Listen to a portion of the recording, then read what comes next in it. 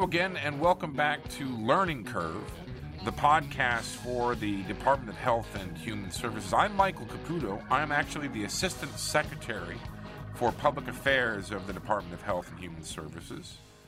I come into this job with a lot of experience in communications and not a lot of experience in healthcare. Not uncommon for the United States government to have a cabinet agency bring in a communicator who knows how to communicate but is learning from the people who are experts inside their agency. And my critics, they're absolutely correct. I come here with a little bit of healthcare experience, but I am learning from the most incredible people I've ever met. I don't know how to express how lucky I am, because I'm talking to experts and geniuses and people that if you could only learn from the people that I'm learning from, which is really what Learning Curve is all about. I meet people here at the Department of Health and Human Services, and I realize that I need to share their experience. I need to share what I learned from them, and that's why today we're going to talk to Dr. Elinore McCance-Katz, who was the head of SAMHSA, an organization that you're going to learn a lot about. We'll be right back with Dr. McCance-Katz.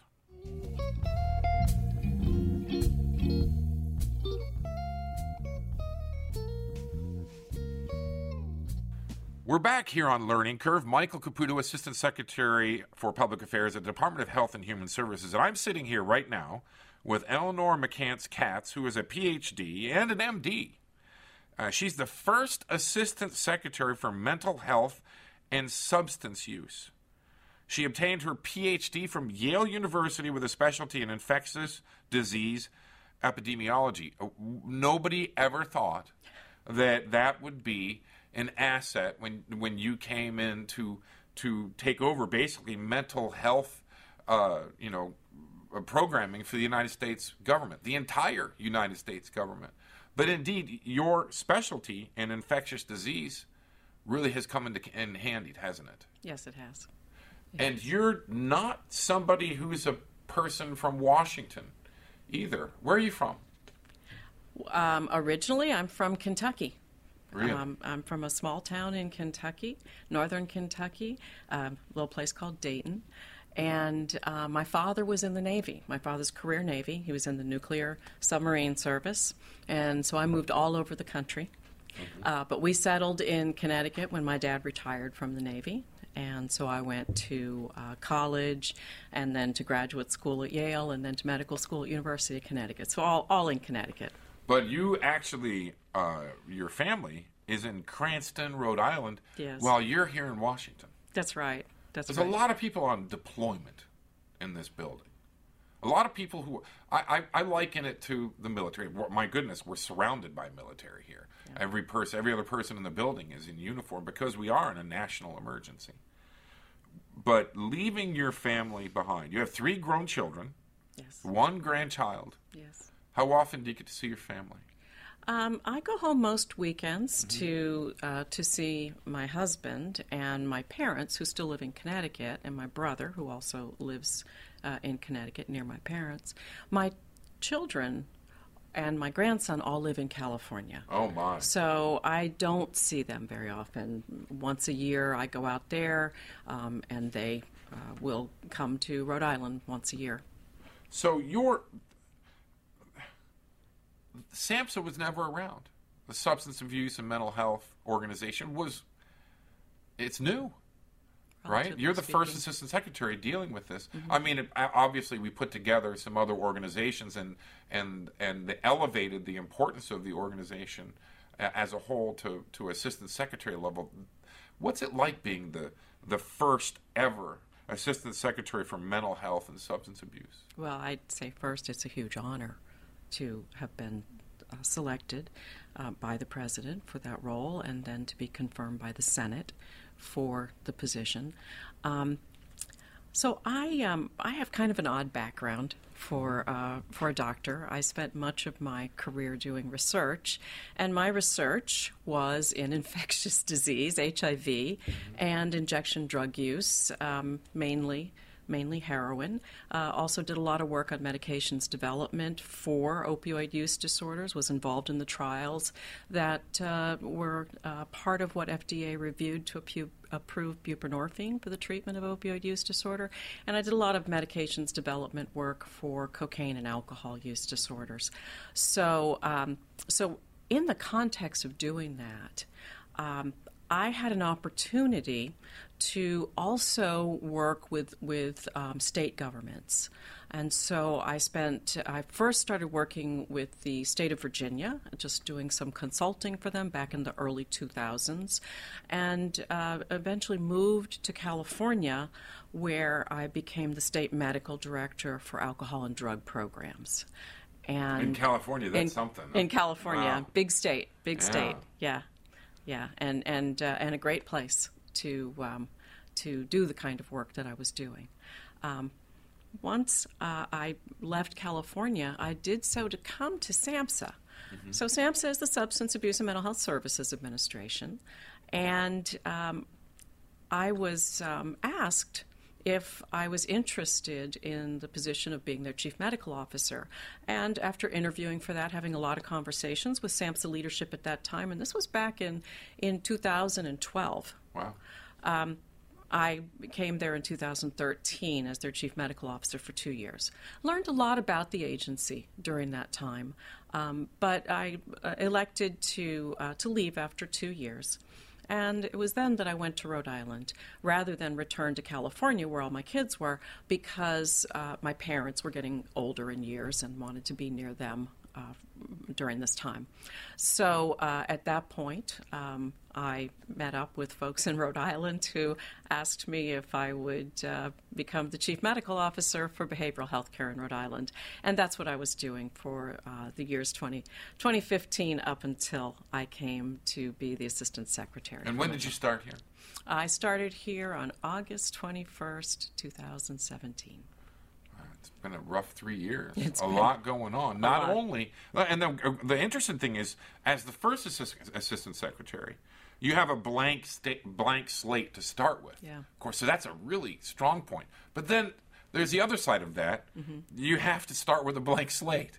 So there's a lot of positives with that, but there's some negatives too. Yeah.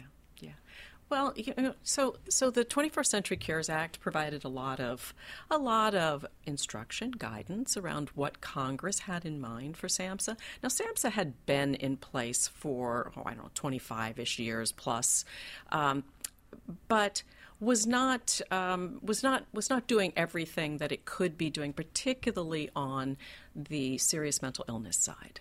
So when I was at SAMHSA, I developed some pretty specific ideas about things that should change, that needed to be done differently at the agency, never imagining I would have the opportunity to come back and do it. Mm-hmm. So when I came back, I really did have an agenda. So I had been quite involved in the opioids crisis from my roles in California, my role in Rhode Island, and because I had done so much work on buprenorphine and continued to be one of the main teachers of physicians and other practitioners who were providing office-based treatment of opioid use disorder. So for me, the opioids crisis was really going to be front and center on my return to SAMHSA.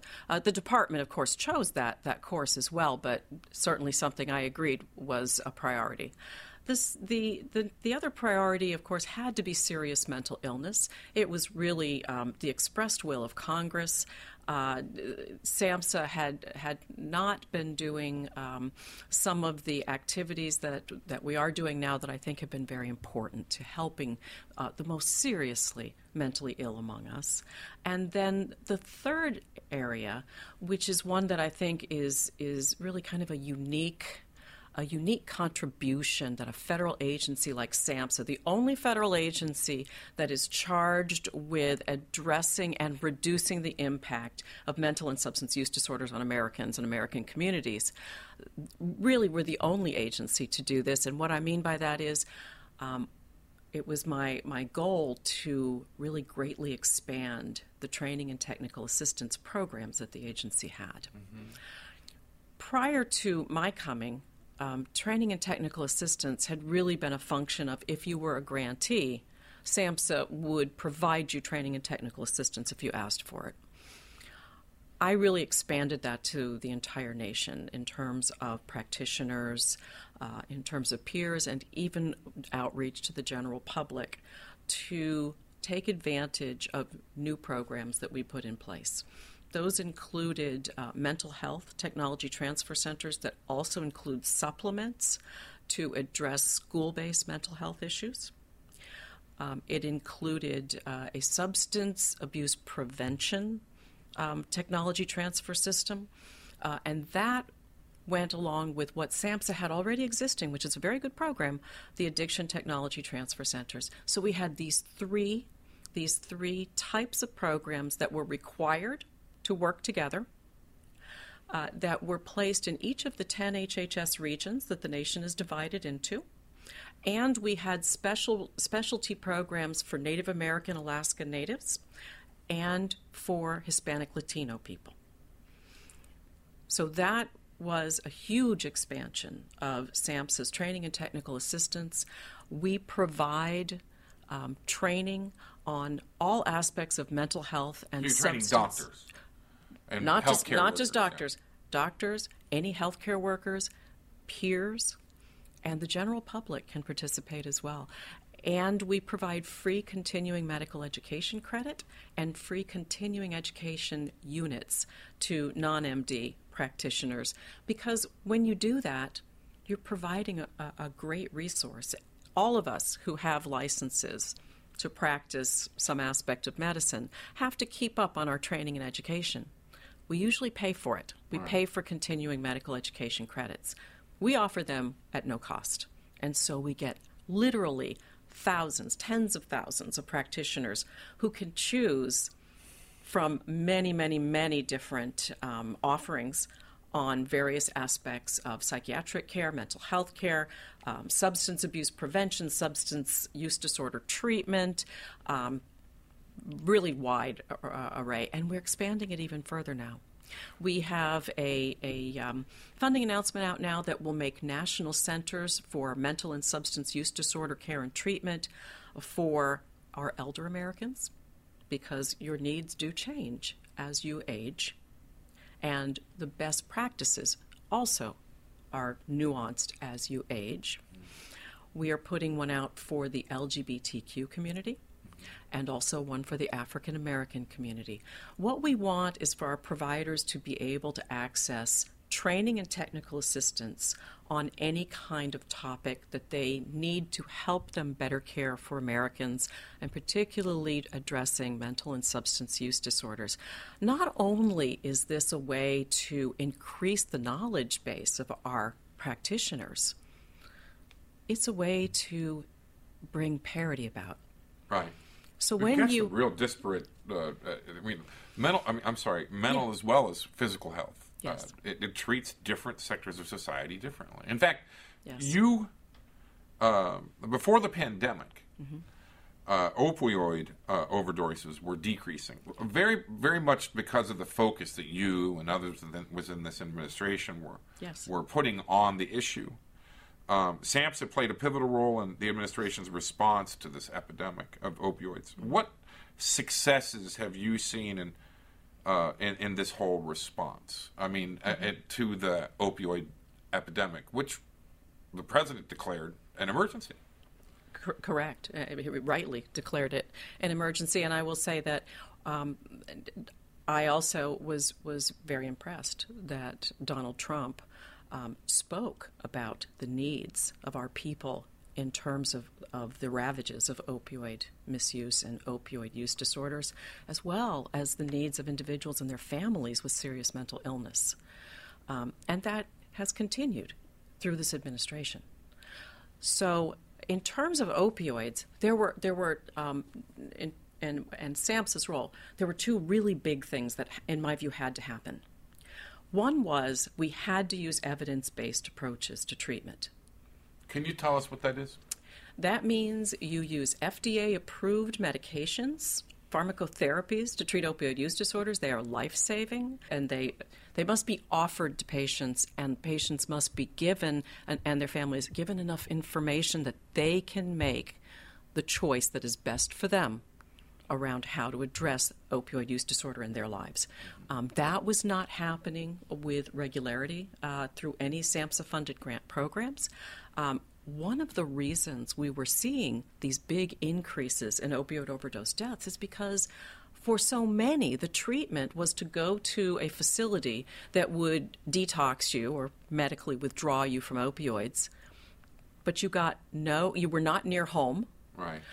You got no medication-assisted treatment afterwards, and you lost your tolerance to opioids in the process of being detoxed. So when you go home to those familiar people, places, and things that were associated with your use, and you relapse with these potent opioids on the street, you have a great risk for overdose and death. So one of the first things I did was to say that any federal funds from our programs that were used for our programs that were funded by SAMHSA, medications had to be a part of it.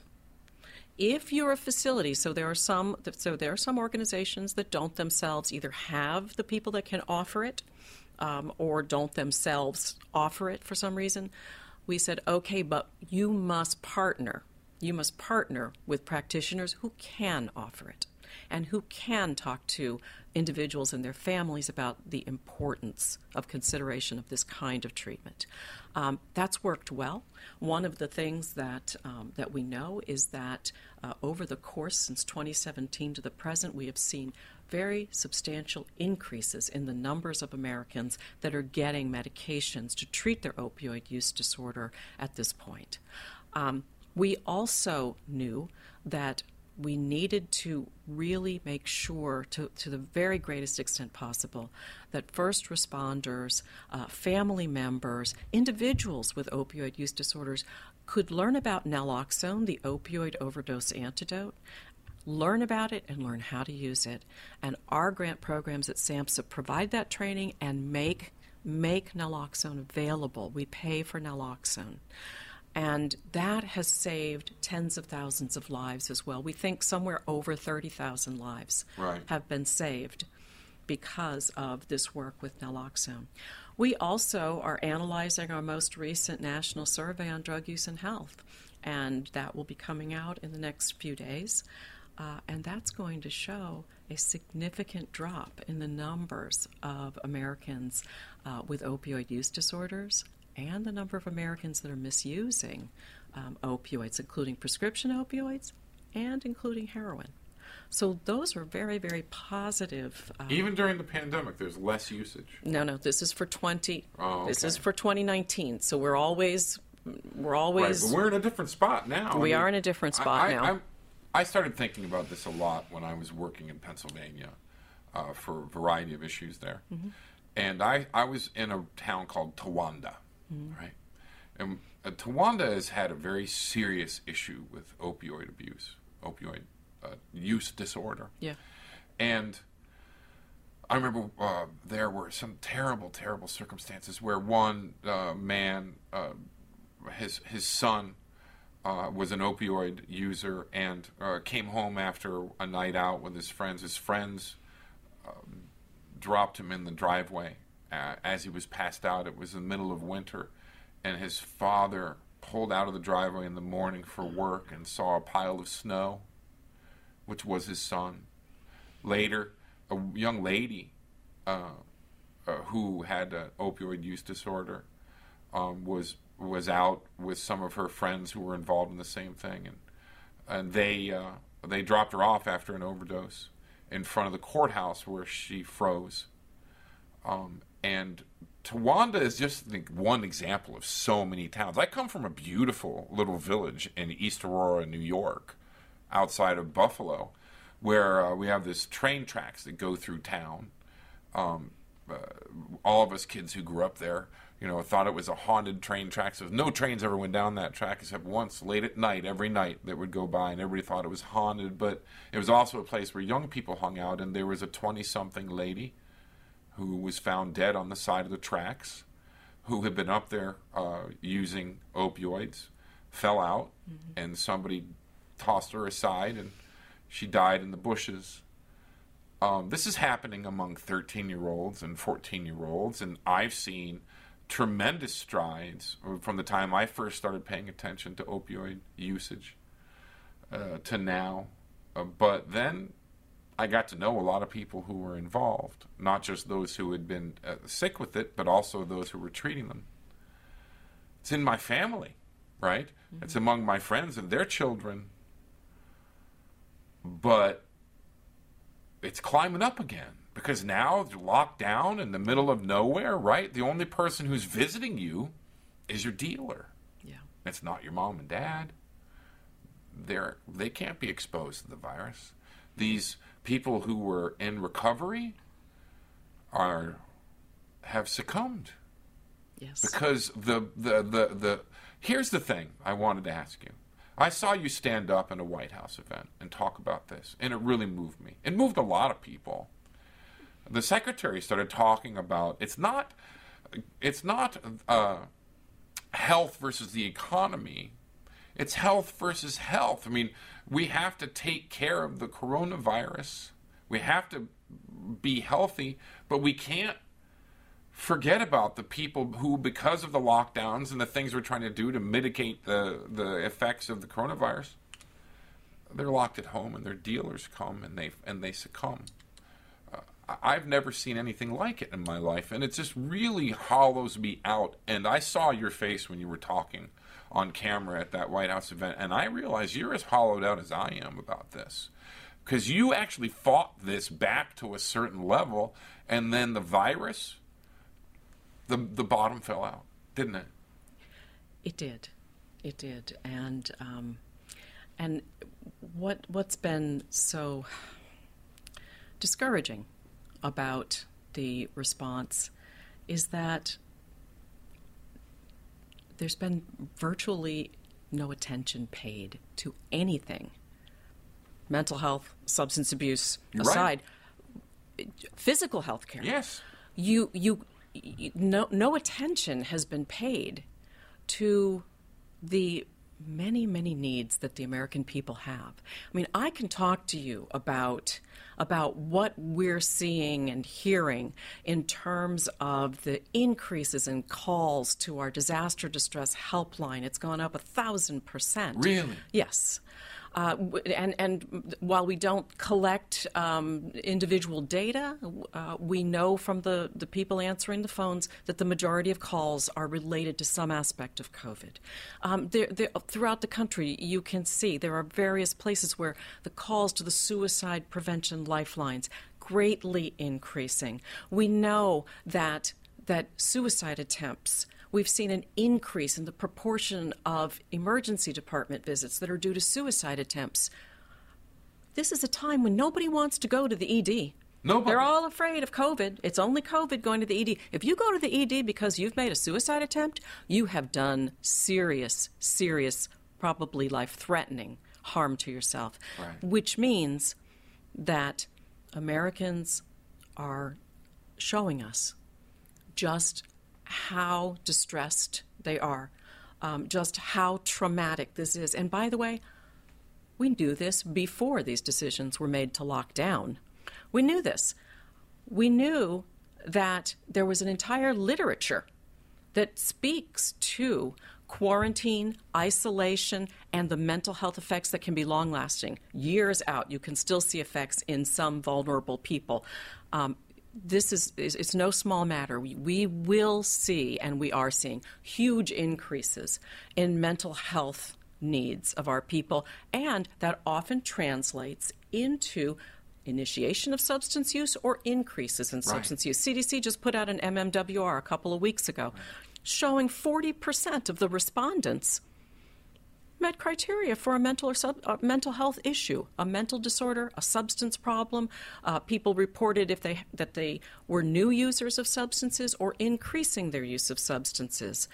Substantial numbers who were suicidal, and this was done with people who could answer a survey on the internet What about our people living in rural America, remote America? What about our people who don't have the resources from before COVID to even afford internet in their homes? These people are very stressed, very traumatized. Those numbers that CDC told us, I promise you, they're larger. Oh, no doubt. You They're know, it's larger. interesting because I think first time I ever reached out to you, it was right after you spoke at that White House event. I think it was something that Kellyanne Conway was doing. Yeah. And you stood up and you stunned everybody, talking about how really, in a lot of ways, you can expect very serious illness and death from people who don't even have COVID because they're locked down and their mental health impacts. Before COVID, if you were to just look at a year and look at drug overdose deaths, deaths due to alcohol misuse and abuse, and suicides, you're talking about over 180,000 deaths a year before COVID.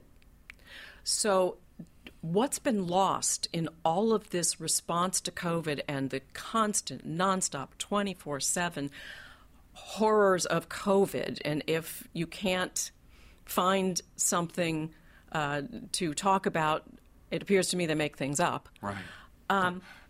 It just That's does. right. It just does. But this is what was happening prior to. You can just imagine what's happening to people now. And in your experience, what do you think the number? I mean, I know you don't want to speculate on numbers. Scientists don't do that. But do you think it's doubled? Do you think it's increased by half? I don't think it's increased that much, but I think it's increased by thousands.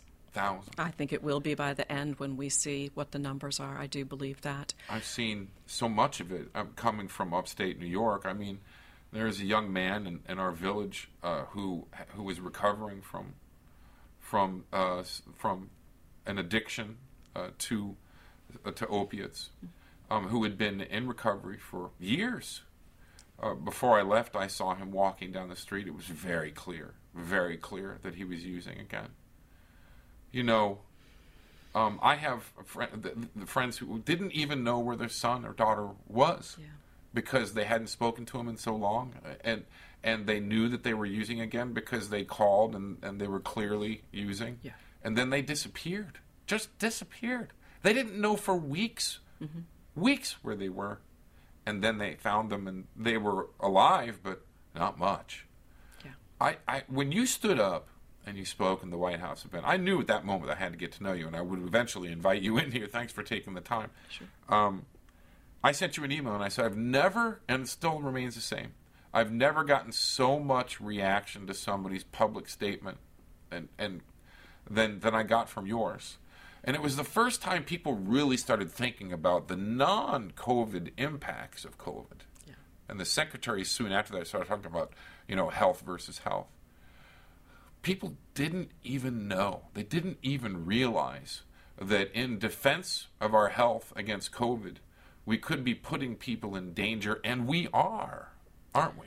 We are, and I'll just take it even further. Oh, please don't. Well, the people who make these decisions, the people who say, safer at home, stay at home, tend to be people who are fairly affluent. Yes. Yeah, it probably is safer at home for them. They go to some nice house, some big house with all the amenities. They go to the shore. Yeah, right? They may have other homes they go to get that additional isolation and protection. Of course. But for the majority of Americans, they can't do that. Right. And so what are you doing when you say stay at home and you can't leave your home and you should not go out? What you are doing is for people who must go out, who are first responders, people who are essential workers. I hate that term, but people who've been deemed essential workers. They go out, they get exposed, and what do? These are not the high-paid jobs. They're going back to often a cramped apartment, a tiny house. Congregate living. With elders, with multi-generations. And guess what's happening? Those are the people who are getting infected and dying. And when you shut down an entire healthcare system, when you do that, you want to talk about the vulnerabilities, the obesity, the diabetes, the cardiovascular disease, the pulmonary diseases that put you at greater risk for morbidity and mortality from COVID, but you take away that people's ability to get any health care, all you're doing is making certain that if they do become infected, it's going to have the maximum possible negative effect on them. And it will end in death for thousands, which is what we're seeing. And it's just awful. When the president agreed to this back in March, it went on for 6 weeks.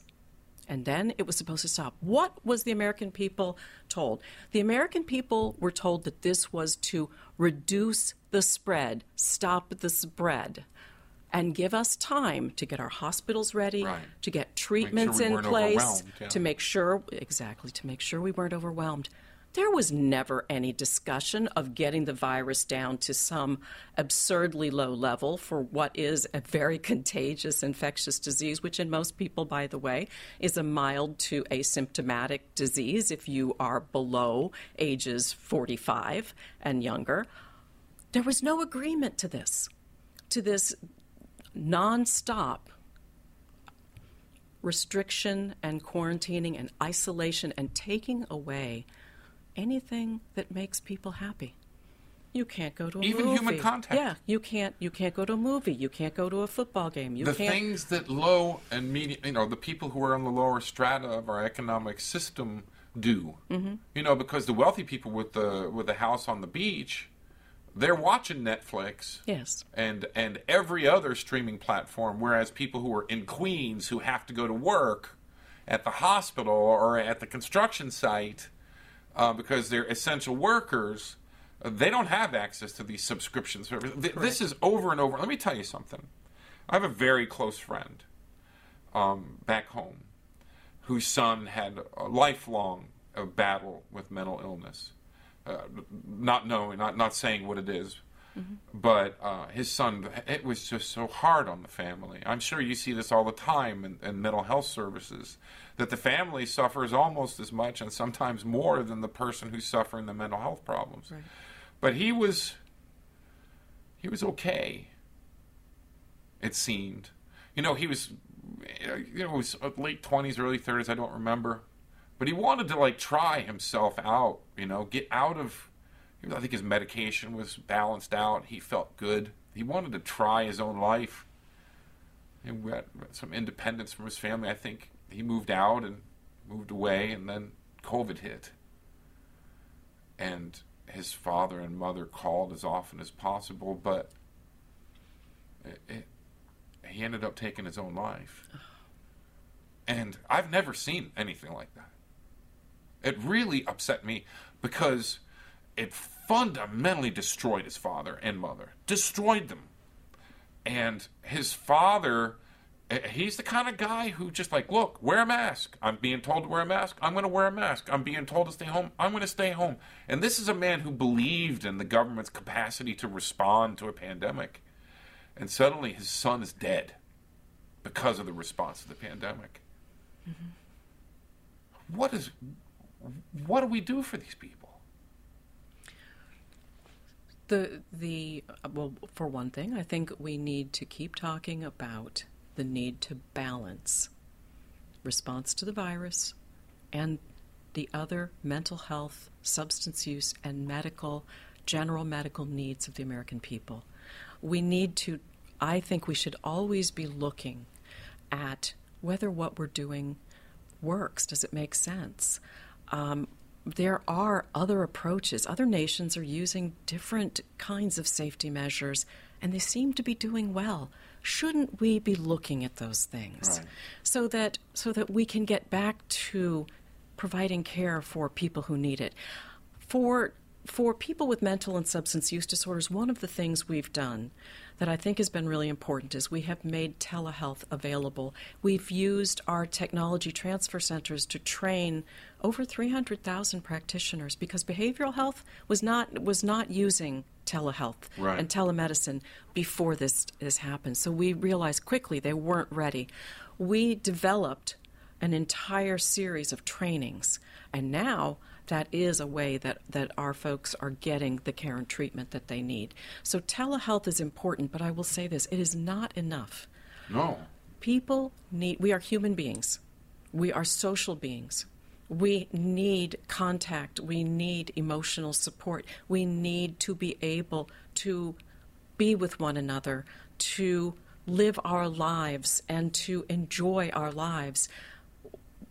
The idea that we would hold our people this way, with these restrictions, for so many months, to me, it's hard for me to even think about it. And I'll just... Go ahead. I'm going to say it. We shut down the entire country before the virus, in my opinion, had a chance to get around the entire country. Why? Because 24/7 we were seeing these horrible pictures of hospital emergency rooms and hospitals being overrun in New York and New Jersey. We were hearing what was going on in Washington. We heard these things. And of course, we reacted to that, and decisions were made. But when that's over and you've kind of destroyed you've taken the floor out from so many people, because now they don't have jobs. They have no source of income. They're in risk of losing their homes. They're in risk of losing their apartments. Or they already have. Or they already have. They can't get medical care. We used a sledgehammer when I think we needed a scalpel. No doubt. And you know what? To me, the damage is done. You know? Yeah. You know, I have a 6-year-old and a 7-year-old. Very playful young kids. We live right around the corner from the playground. They haven't been on a playground in 6 months. Yep. My 6-year-old and 7-year-old thankfully get along well, and they play Barbies all day long, 2 young little girls. But the next door neighbor's kids, their best friends, they couldn't speak to them. They couldn't see them, right? So they developed this thing in our neighborhood. It was a beautiful place, this East Aurora, this village. Old homes, arts and crafts style homes, you know, not expensive, but nice old homes with porches on the front and porch swings, you know. Yeah. I put a porch swing on our front porch because I wanted my daughters to date on the porch swing and nowhere else, right? But they developed, they wanted to play with the neighbors. So they developed this game with Legos. They called it Lego Challenge. I guess everybody does that. And they would get a picture and let's make this with Legos. And then they would hold it up from porch to porch. And you can see this happening all the way up and down the street. You know, we cut our bushes back so they could do it. Yeah. My kids are different now. I'm telling you, I see a difference in them. When they see a friend of theirs on the street, when they're walking, they run up and then they stop. Because they know we say 6 feet, right? You can't be around them. They can't even see each other. Yeah. They have to play from porch to porch. You know, my kids are going back to school in person at the Catholic school where they go across the street from our house. But I don't know how long it's going to be open. Mm-hmm. Honestly, what are we doing to our children? And are they ever really going to recover? Well, I think, a couple of things. One, I think we need not to do any more shutdowns. I think that's just too much to place on the American people. The restrictions already that remain in place are very, very difficult, but we should not be shutting down again. We need, and I just wish that the media would get honest about its coverage of COVID. Oh, no way. We know that for children, this is not a life-threatening illness. There will be some cases, rare cases, and I don't mean to discount because the severity and the stress to a family should that happen. But for the great, great majority of children, this is not a serious illness. That's a good thing. Our children need to be in school. They do. And when we put them in school with safety measures in place, why can't they go to school? No doubt. What is this nonsense that somehow it's unsafe to return to school? Oh, I have my opinion on that. It just doesn't. It makes no sense. It's political. You know, from my perspective, I don't know what to do for my children. I don't know what to do. You know, they're back in Buffalo. They're not here with me. But I think they're pretty resilient. Kids are, They have a wonderful life, our children, So do the children next door. They're actually adopted. They came from a terrible circumstance, and they're with great parents now. These kids who play this Lego challenge. But what about the kids that aren't in that kind of a situation? The kids whose abuse that they're enduring from family members is not being recognized by school, by their teachers. What about the kids that need more than what their parents are capable of giving? Right. And they're developing serious problems. They're regressing. You're right. These children who needed special education resources, children with autism, children with learning disabilities, children with various types of developmental disorders who go to our schools and who get educated, but they also get health care. Many of them will get mental health care. They'll get special kinds of services, speech therapy, occupational therapy, to help them to develop to their greatest potential. These children are regressing. They are, completely.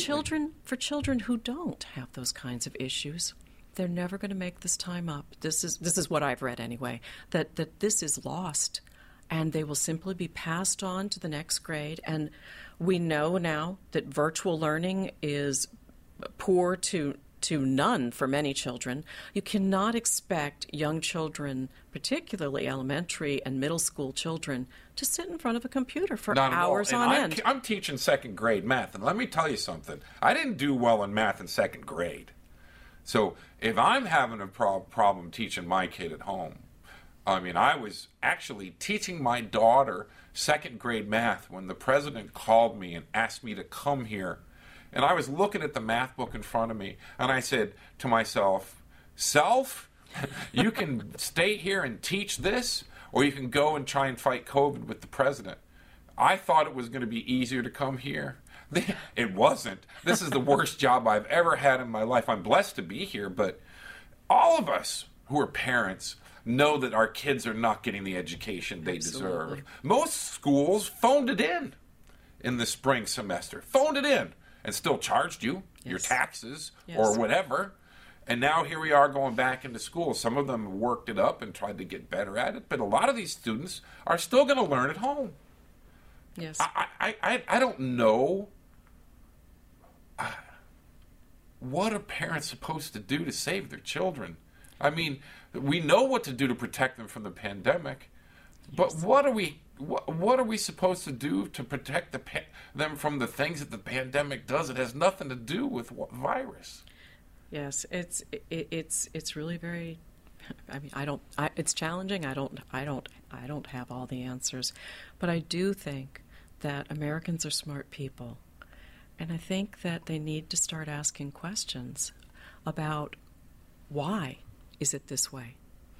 Why can't my child return to school when children, even if you don't know the literature which says that this is a mild illness to an asymptomatic illness in many children, and if we put things in place to protect teachers, and I do think we need to protect our teachers, I'm not suggesting that we not do that. They've done this, they're doing it very well in Germany.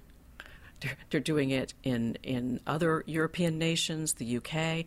Why, Canada? Why can't we look at what's going on there? Right. And have you heard any reports on what's going on in Germany? No. Because in Germany, they're not even making them social distance. I can't tell you how many times I've booked a doctor on television to talk about important public health information, and you never get to talk about it because they want to talk about politics. I don't think the United States media gives a damn about public health information. I don't. They do not, And from my perspective, it's causing terrible, terrible impacts, especially in the mental health arena. And I want to talk about this before we end. Okay.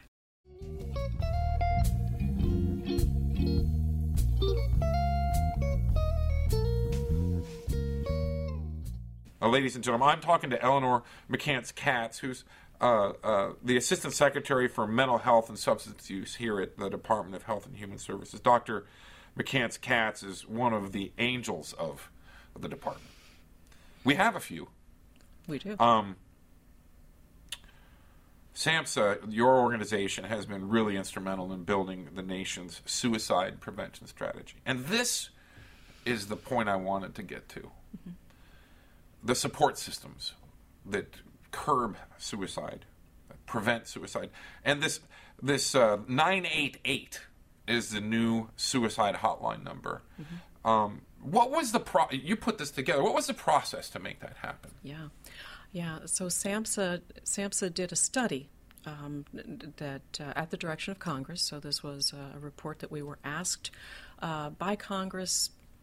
Do we need something like a 988 number? Do we need something like a 3-digit number for mental health crisis suicide prevention? So we looked at the literature. We looked at our own resources. So SAMHSA, for many years, has supported the Suicide Prevention Lifeline. Mm-hmm. And we have other help numbers as well, our disaster distress helpline and our overall helpline that helps people to treatment. They're long numbers. They are all area code. Exactly. They're all long numbers. So we did some work to see what professional opinion was in the field, what people think of the 3-digit numbers, and we suggested that, in fact, yes, a number that's easy to remember, that people would be able to access support much more readily. And the other thing, so we made this recommendation in our report. We gave that report to the Federal Communications Commission. They studied that report, and in July, they voted affirmatively to implement a 988. It's only been a month? Yes, wow. We've been working on it with them for well over a year. Oh, sure, but it's only been actually working. But yes, it was in July that their vote was, and it will be implemented over the coming somewhat better than a year. It will take. Well, people say it's going to revolutionize suicide prevention. Is that I hope true? that it will. I think it could, and the reason is that it's so easy to remember that I think people will use it readily. And what SAMHSA has been doing, we've been doing some things to increase and enhance services for people. What I mean by that is we now, when somebody calls and they're suicidal, not only does that person who receives the call provide support and assistance, they follow up with them afterwards. Right. So we go out and That's key. Yes, yeah. People need that follow-up. They need to know that somebody knows they're there and somebody cares enough to come out and try to assist them further and make sure their needs are being met. So that's one very important part. Another very important part is something that actually was put in place a few years ago, and that is the connection to the Veterans Suicide Prevention Lifeline. They have their own, but if a veteran calls, we can immediately get them transferred to the VA system that has a peer that can talk to them. And I think that's very important. As you know, sure. This is a terrible situation for some of our veterans in terms of suicidal thinking. Well, I think veterans have problems with joblessness. I'm an Army veteran. You have problems when you get out with joblessness because, you're doing a different kind of job in the military. Maybe you're walking with a rifle in a war zone. You come back, what kind of job have you gotten ready for? And joblessness actually leads to terrible mental health issues, and it's one of the drivers of suicide. Yes, especially among veterans. Yes, and let me just say one other thing about that, and that gets to these lockdowns and the closing of businesses and the difficulty businesses are having restarting because of the continuing restrictions. There was a study published just a few months ago that said, for every 1% increase in unemployment, we will see an additional 1.3% jump in our suicides. So this is going to be a hugely terrible but important issue for us to address. 988 is the new suicide hotline That's number. Right. I've been here now for, I guess, nigh on 4 months. Feels like a year. Feels like 10 years. I find myself every morning, the first time I use my voice, I'm talking about death.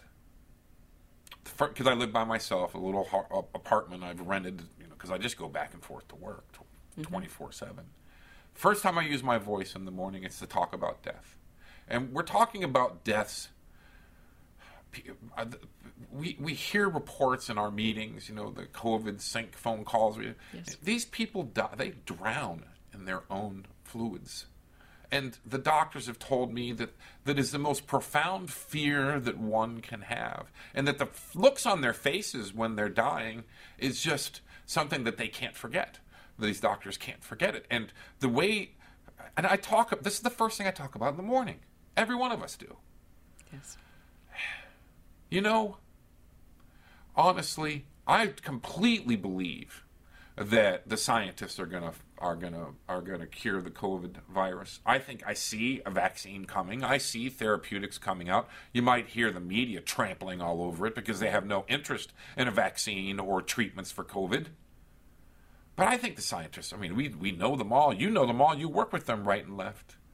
I believe in them. I believe the president and the United States government has arrayed an incredible group of experts, and I've been so blessed to be able to learn from them. I also believe that the president and the people of the United States government will solve the economic crisis created by the coronavirus and its response.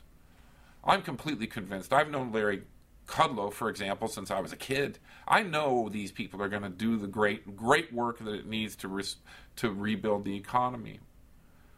But, Doc, who's going to fix the despair? It's pretty profound. The virus, it's science. You develop countermeasures, you box it out, it dies. Economy, you cut some taxes and you rebuild the economy very carefully with sound economic theory. But the despair, who's going to fix it? I think that the American people are very resilient, and I think as the things you've just talked about, I also believe that we will get adequate treatments, that there will be a vaccine. I do think we have some of the best minds working on this, and I'm very grateful to know that that's happening.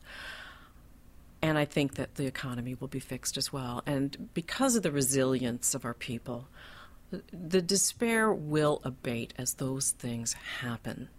But what will also be a reality is that there will be people for whom there isn't recovery. Right. There will be people for whom the depression, the anxiety, the trauma is just too much. People who have needed to have more in the way of one-to-one service available to them in terms of supports, in terms of their treatment needs, who will not do well. Their illness will worsen. They may pass away from these mental and substance use disorders. I don't think that's an exaggeration. Not everyone is going to get better. Most of us will. Right. But this virus will exact a terrible toll, and it's more than the number of deaths that are directly attributed to infection from the virus. It's going to be far more than that. It's not health versus economy, it's health versus health. And when you stood up in the White House and basically said that, it absolutely turned my head and a lot of other people's heads. And I got so many emails, I knew that I had to have you here for Learning Curve. So if you're actually suffering because of this pandemic or for any reason, if you feel that you have no way out, even though the new suicide hotline number is due, thanks to the work of Dr. McCance-Katz and her people. If you need help now, please call 911 or contact SAMHSA's National Suicide Prevention Lifeline. That's 1-800-273-TALK, 1-800-273-8255. There's help for you there. Yes. It's not too late. Everything is going to get better. The despair, we will resolve it, just like we'll resolve the illness and the economic issues. But Dr. McCance-Katz, if you had to say one thing to a person who feels like this is just too much, what would it be? I would say that things are going to get better. Things are getting better.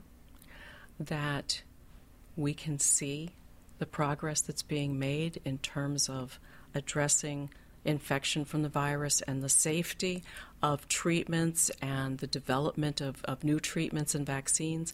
But in addition to that, if you're feeling anxious, if you're feeling depressed, if you're feeling suicidal, there is help available, and our facilities are available by telephone, by telehealth, and increasingly they are opening their doors again to treat Americans with these illnesses, and that is so important. I've talked to state officials, I've talked to providers across this country, and the one thing that you hear in every conversation is that very sincere desire to help our people to get through this. Again, SAMHSA's National Suicide Prevention Lifeline is 1-800-273-TALK, 1-800-273-8255. Dr. Elinore McCance-Katz, the Assistant Secretary for Mental Health and Substance Use. I've been waiting for you to come down here. Thank you so much. Thank you. This is Michael Caputo. I am the Assistant Secretary for Public Affairs here at the United States Department of Health and Human Services. This is Learning Curve.